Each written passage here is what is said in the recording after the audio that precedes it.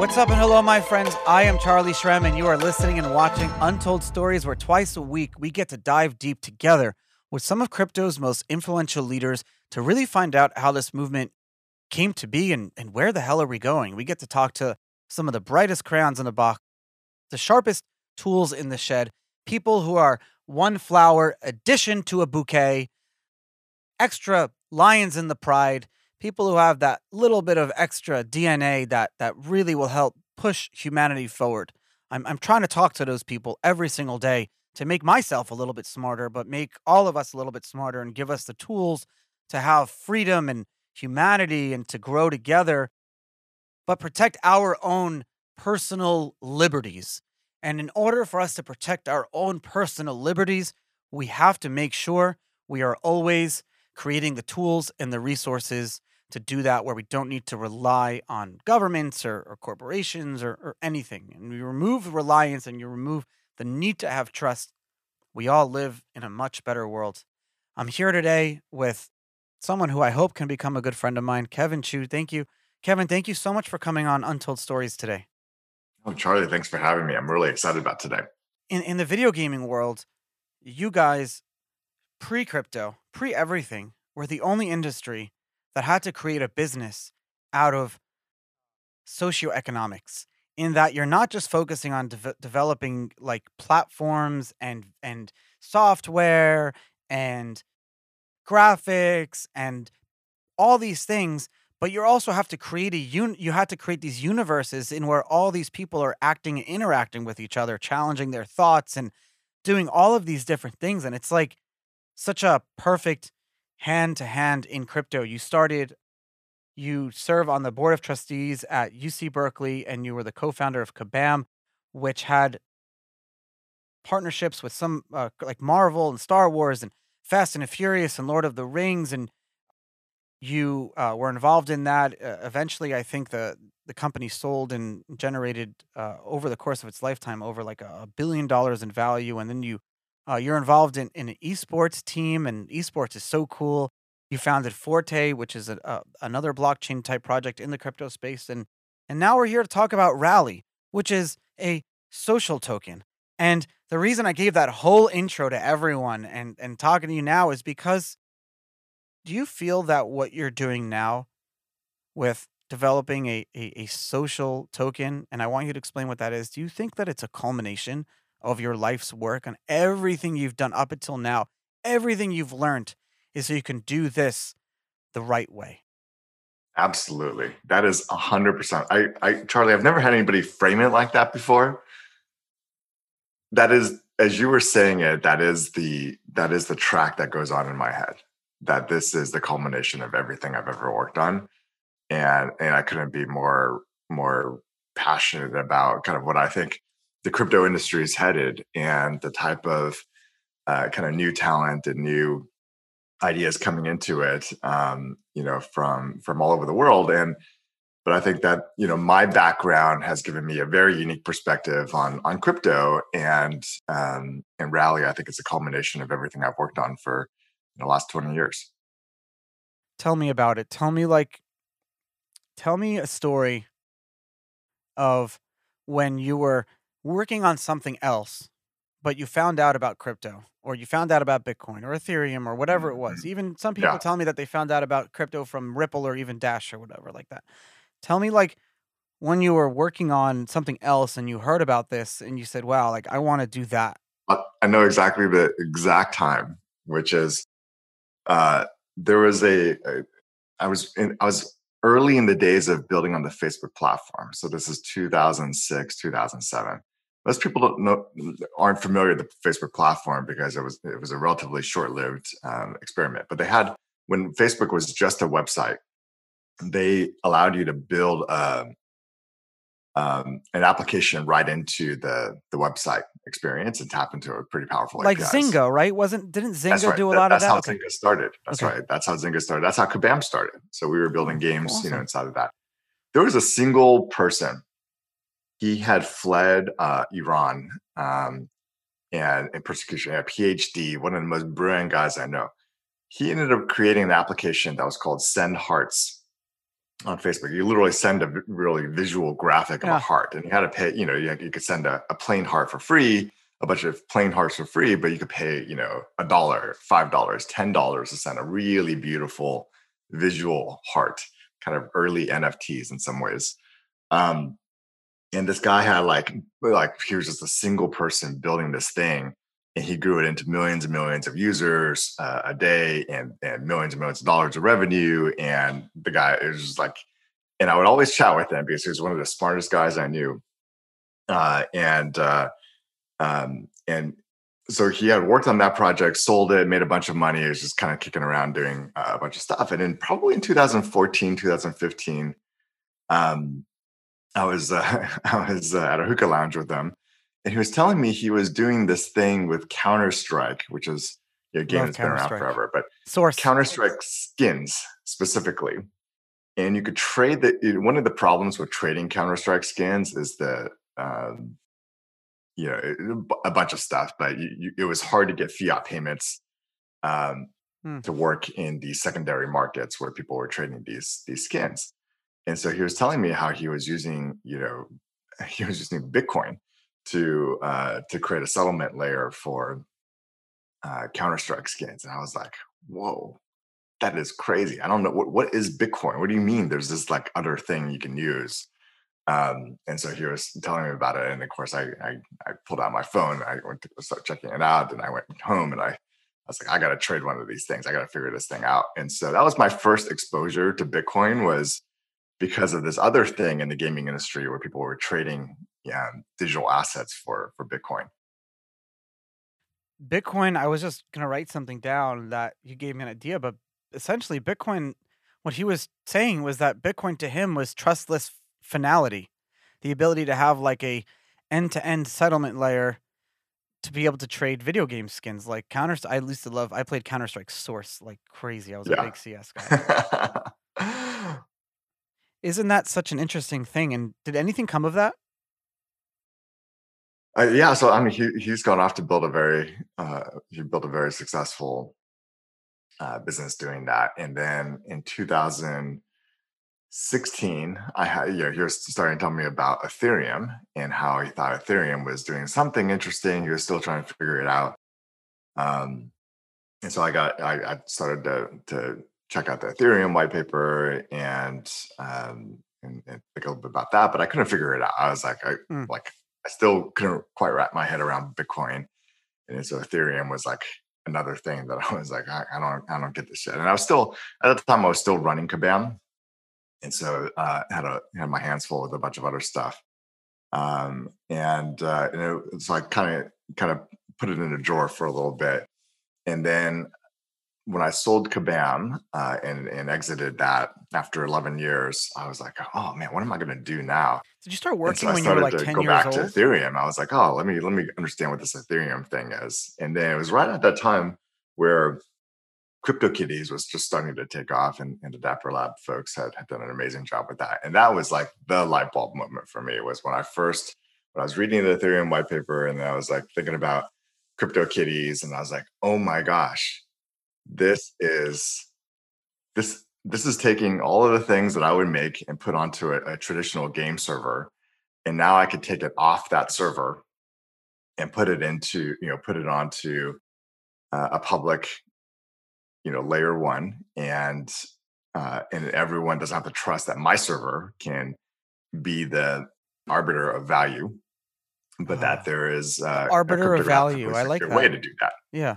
and take the game out of the game, take the economics out of a game and put it onto a blockchain. And that was kind of the light bulb moment for me. Do you think And we are still what in the intersection of video gaming and crypto? Are we still in that first level where we're looking at it as like value add? So it's like skins and gaming and kind of NFTs. And what's that next level? Is it virtual worlds powered with a crypto ecosystem where you can actually like, like like I'd love to see a game or like a world where I can be, like a prince and have a house, and then I can hire staff to actually work like in the house.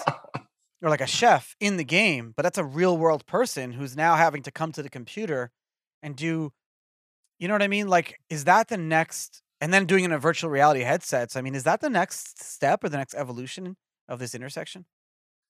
I think that's probably like step 5. Oh, I think okay. Because I really I think want to do we're that. sort of yeah. I think we're on step 2 for now. I think for me, I think there's a lot of work still to get to uh, a video game and experiences where crypto can truly be like the water that surrounds us as the fish in it, and we don't have to pay attention to it. It's just like there. Um, and so right now we're in a world where we have to really pay attention and figure out how to use these digital assets. And it's not easy for the average person, even for a gamer. And we work with a lot of gamers at this point, still obviously with Rally and with Genji and so forth. And so we're still at a point where we're kind of on step 1, where there's digital currencies that you can now create and use in the game, or a gamer can use, and then there's digital assets or items that you can get also on the blockchain that you can use. But those things don't work really well together yet. There's no. I think the next step is for those things to work really well together, and for there to be a true economy that emerges. And by economy, it's kind of exactly what you're starting to talk about, Charlie, which is how does whether it's a game developer and the players, how do they participate in an economy where Yes, they're exactly. creating new things together and they're sharing in that value. And then there's trading, whether it's time for value, like you're talking about with hiring the chef, or it's value for value. Like, I'm going to be able to trade you my sword for your shirt in this But game. it's not just And that. Sorry to interrupt you, but it's like you look at a medieval game, right? Imagine if like a king can raise an army and then pay all of his, to conquer another virtual world. Can and do a crypto, Harry. Imagine if there was yeah, Vikings and you yeah, can raid towns and pillage and stuff like that. All but this. Imagine, wait, next level. Imagine if I wanted to build a castle and another king was willing to lend me money to build my virtual castle. You can have mortgages in video games. And that will crypto absolutely is happen. the arbiter of value. I didn't say it, you said it. It creates that finality. It's the arbiter of value. That's where Yeah. this is all going, I think. So and then the people will have easy ways to get into crypto, out of crypto, etc. And I think once you have like that base infrastructure in place, then what you're talking about is okay. Then somebody's going to build the sheen on that, the front end to that, right? Whether that's literally sitting in a we're sitting in a VR world with our headsets on, and we could see all this virtual assets and so forth in a visual way that surrounds us. Like, yeah, that is absolutely going to happen. But I think we build it up from the ground up first, like focusing on getting the value right, getting the economics right, and then getting it to a point where people can get into crypto in a way that I think isn't as scary as it is today, and then understand how to interact with it, how to pull that crypto asset, that's sitting on in the ether, into an experience like their VR headset or their game or whatever they're trying to get into. That process, I think, is one that still needs to be worked on. I love the security model. Like, the security model of Web3 is fantastic. That is absolutely where we're all going to end up in. But we're sort of in this world now where, continue on the gaming, analog. We're kind of in this world of EverQuest. EverQuest was one of the first MMO, RPGs, and it was just a freaking hard game to get into, and then it was a hardcore game through and through. So I kill you in the game, I take all your Yeah, shit. yeah. And then you have to And it was respawn for like, nothing. Yeah. yeah, and then you had to respond with nothing, right? But it was like, even getting into the game was really hard.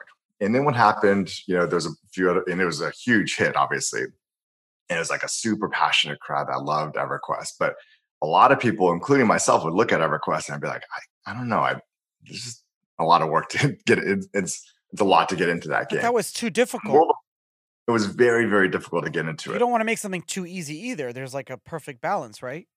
Well, in gaming, what happens is that we think about how do we create the right on ramp into that experience. And so you start taking games like World of Warcraft, which is probably credited with the first time that a game really, Blizzard has historically been known to do this really well, which is take something super difficult as kind of the end game format, and then make it way easier and way more fun to sort of do it one step at a time and get into it. And then the end game of World of Warcraft is just as hardcore. Maybe not as hardcore as EverQuest, but they have PvP. Like you can choose to go to a PvP server. You can choose to go into all these like crazy. They had multiple worlds and that had different rules and things like that. That's right. That's right. Some worlds And you couldn't so die. Some worlds you couldn't. You could only choose to build. go into those things, Yeah. right? But the on ramp is much easier. The on ramp is what brought the next 10 million people into MMOs. But EverQuest was like the super hardcore thing that literally, a few 100,000 people at first, really kind of, did. And so I think that the crypto world, like I'm really passionate about figuring that out for crypto world, which is kind of where Rally comes in, which is how do we bring the next 100 million people into crypto? And like, what is it that brings them in? Well, I've always thought that people care about other people. And so how do we tokenize people and create an opportunity for any individual in the world without depending on a bank or a company, a financial institution, to create their own crypto assets and then use that and imbue those crypto assets with value, right? And of course, if we start with people who already have 10 million followers on Instagram or Twitter, now there's a reason that you as a new kind of a newbie into crypto, and you've maybe heard of Bitcoin or whatever and Dogecoin, and you're like, now what's next? Oh, and this person that I care about is creating their own digital autographs and digital currencies and digital jerseys and digital album covers. I think that's kind of the world that we're moving into in 2021, where all sorts of people are coming into crypto and trying to figure out how to use this in a way that's, I think, going to bring in the next 100 million people into the world. Well, they're going to use it in a way that they know, in the same way you are doing something crypto related with what you know. That's kind of like the goal. We want to bring people in who are, we brought Elon Musk in. You want to bring in people that the most brilliant people, the ones who are, 13 eggs in a dozen or whatever, baker's dozen, the extra, a little bit of the extra.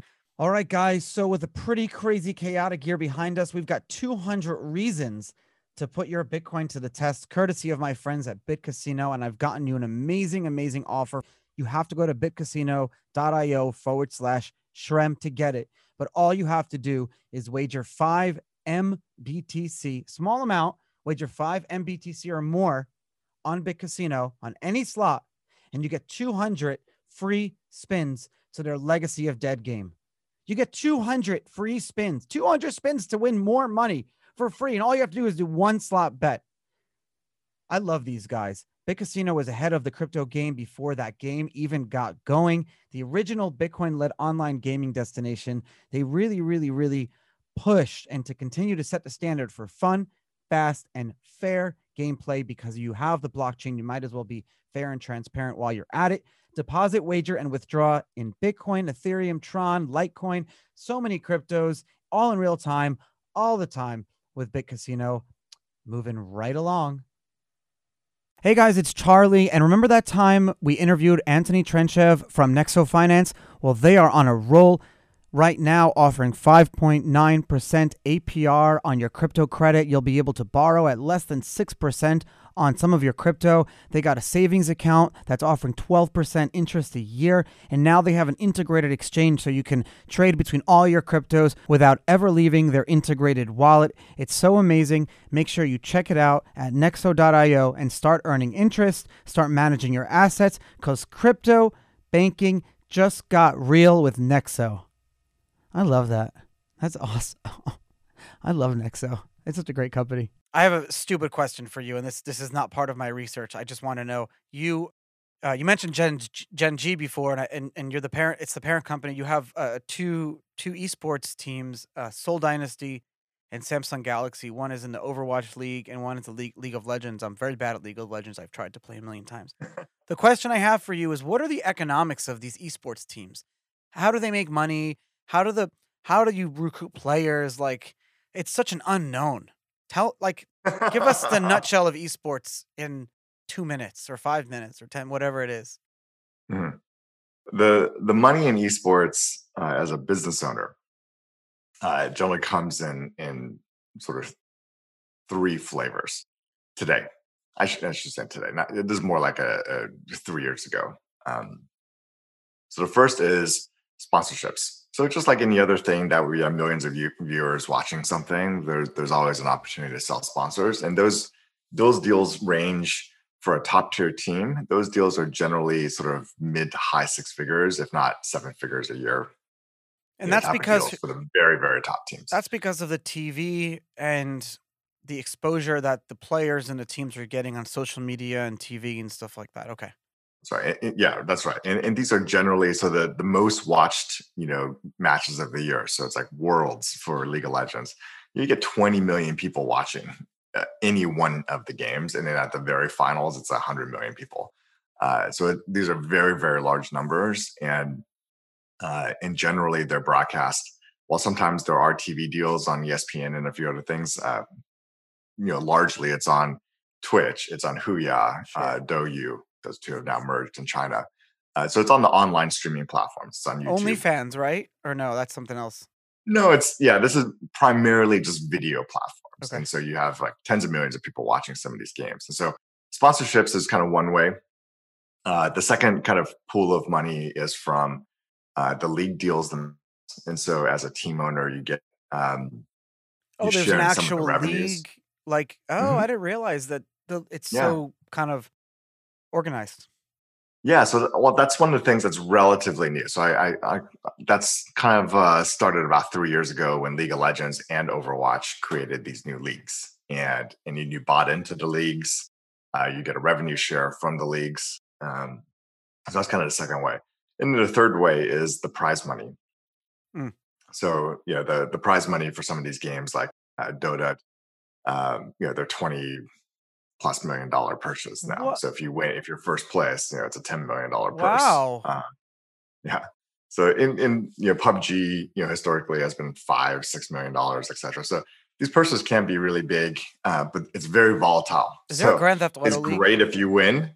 It's not so great if If you you lose, yeah. you're out of the purse money. Is there a Grand Theft Auto league? There needs to be one. I could be on that uh, team. I don't We need to know. Grand start Theft one. Auto is not, historically has not, it's not been a competitive game like that. No, it's not. It's not. Um, are they teaching? Because you and I are probably in the same age in our 30s and everything, but back when I was in university, they didn't. There was no classes on like the economics of video gaming and things like that. Do they teach those things now? Like, what type of courses can you take in schools about this?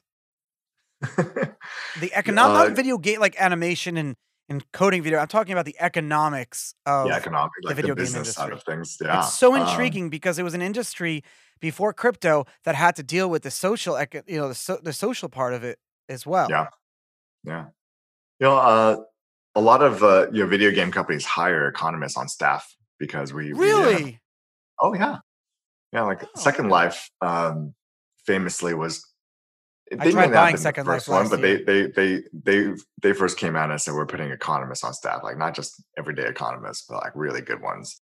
Um, Philip Rosedale is a brilliant uh, yeah, he's brilliant. mathematician and economist himself. He's brilliant himself, Yeah. absolutely. Yeah, he's just been so far out on thinking ahead of kind of what the metaverse will eventually be. But yeah, I don't think there's any.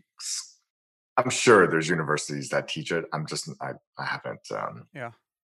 researched So why a social token and what does that even mean? it.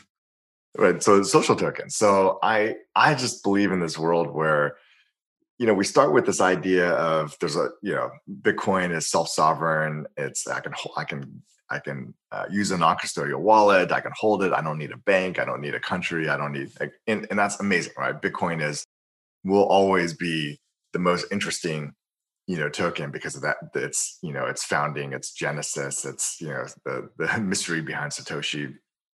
Uh, It's a religion. and Bitcoin is a religion it's a now. religion, absolutely, absolutely. And And that's what makes it so like everything about it is awesome. But It's a we're now at religion a with no point where if priests. you're thinking today, if you're sitting here, especially in February 2021, and you're saying, gosh, I just discovered, my friends are telling me about this Bitcoin thing. I've now finally like got around to understand what the heck Bitcoin is. Now it's at 40 whatever thousand. And should I buy it? Should I not buy it? Well, you know what? The market cap of Bitcoin is what it is. Hmm. And if you're doing well enough, yeah, hopefully you should start rotating some percentage of your portfolio into it. But this opportunity that I get to make my own coin. And you'd say, okay, why would you do that? Well, it's the same question that people asked to, like the same question I asked my friend in 2014. Why the heck would I use a Bitcoin to settle like a Counter-Strike skin trade? And the reality is these days we're living our lives on the internet. And I think that's becoming more and more obvious.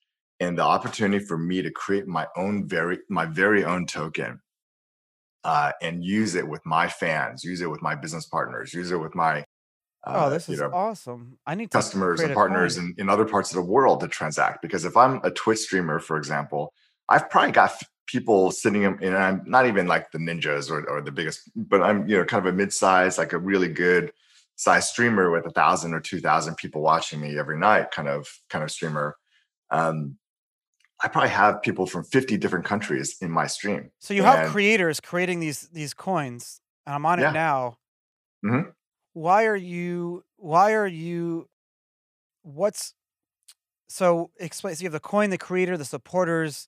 What is all that? What is, 'cause this is very intriguing. I wanted to do like a socioeconomic experiment based on macro coin Mhm. economics that I experienced in prison. Yeah. And maybe this could be the way I do that. No, there's a whole you'd laugh, but I Charlie, you wrote a should whole absolutely make book your own like coin. the That is for macroeconomic sure. school of thought. So explain to me how this all Yeah. works here.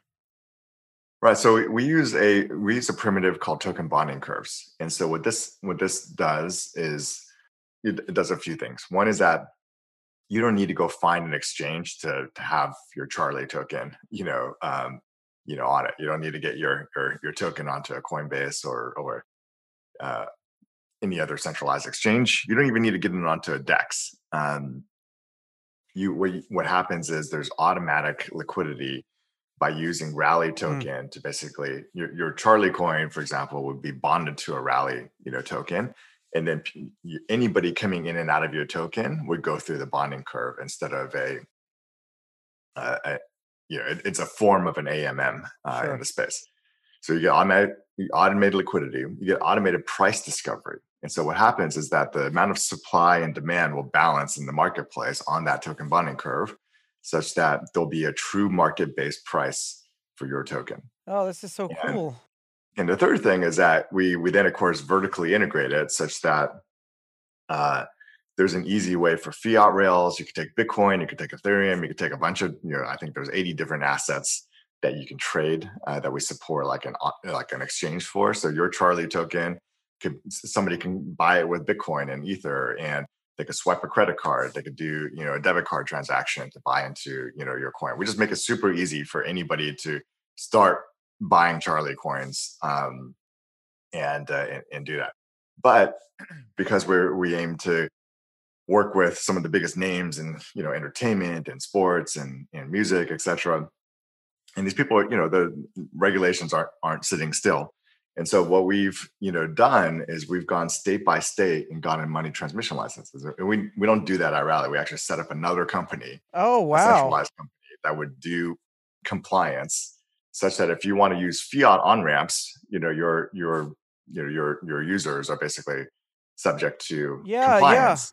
And this is But if all you're just under the like you want to same. just be a maxi and you want to go to take everything onto mainnet, you can do that too, but you have to pay all the gas fees and you have to deal with everything yourself. So we just make it a really easy on ramp. It's going back to our EverQuest Yeah. versus World of Warcraft analog. We try to create the World of Warcraft on ramp experience for you and your fans. I mean, you guys probably don't need it, but Yeah. you can imagine a musician or something like that, like Portugal the Man. We just recently onboarded kind of his Grammy award winning artist. They don't, they're always been crypto interested, but 99% of their fans don't know anything about crypto. and they now have hundreds and hundreds of people using their crypto in their in their community. And so it's just an easy way to on ramp people into crypto and then graduate them eventually into a self-sovereign non-custodial solution kind of over time. What blockchain does Rally sit on? Ethereum. Okay.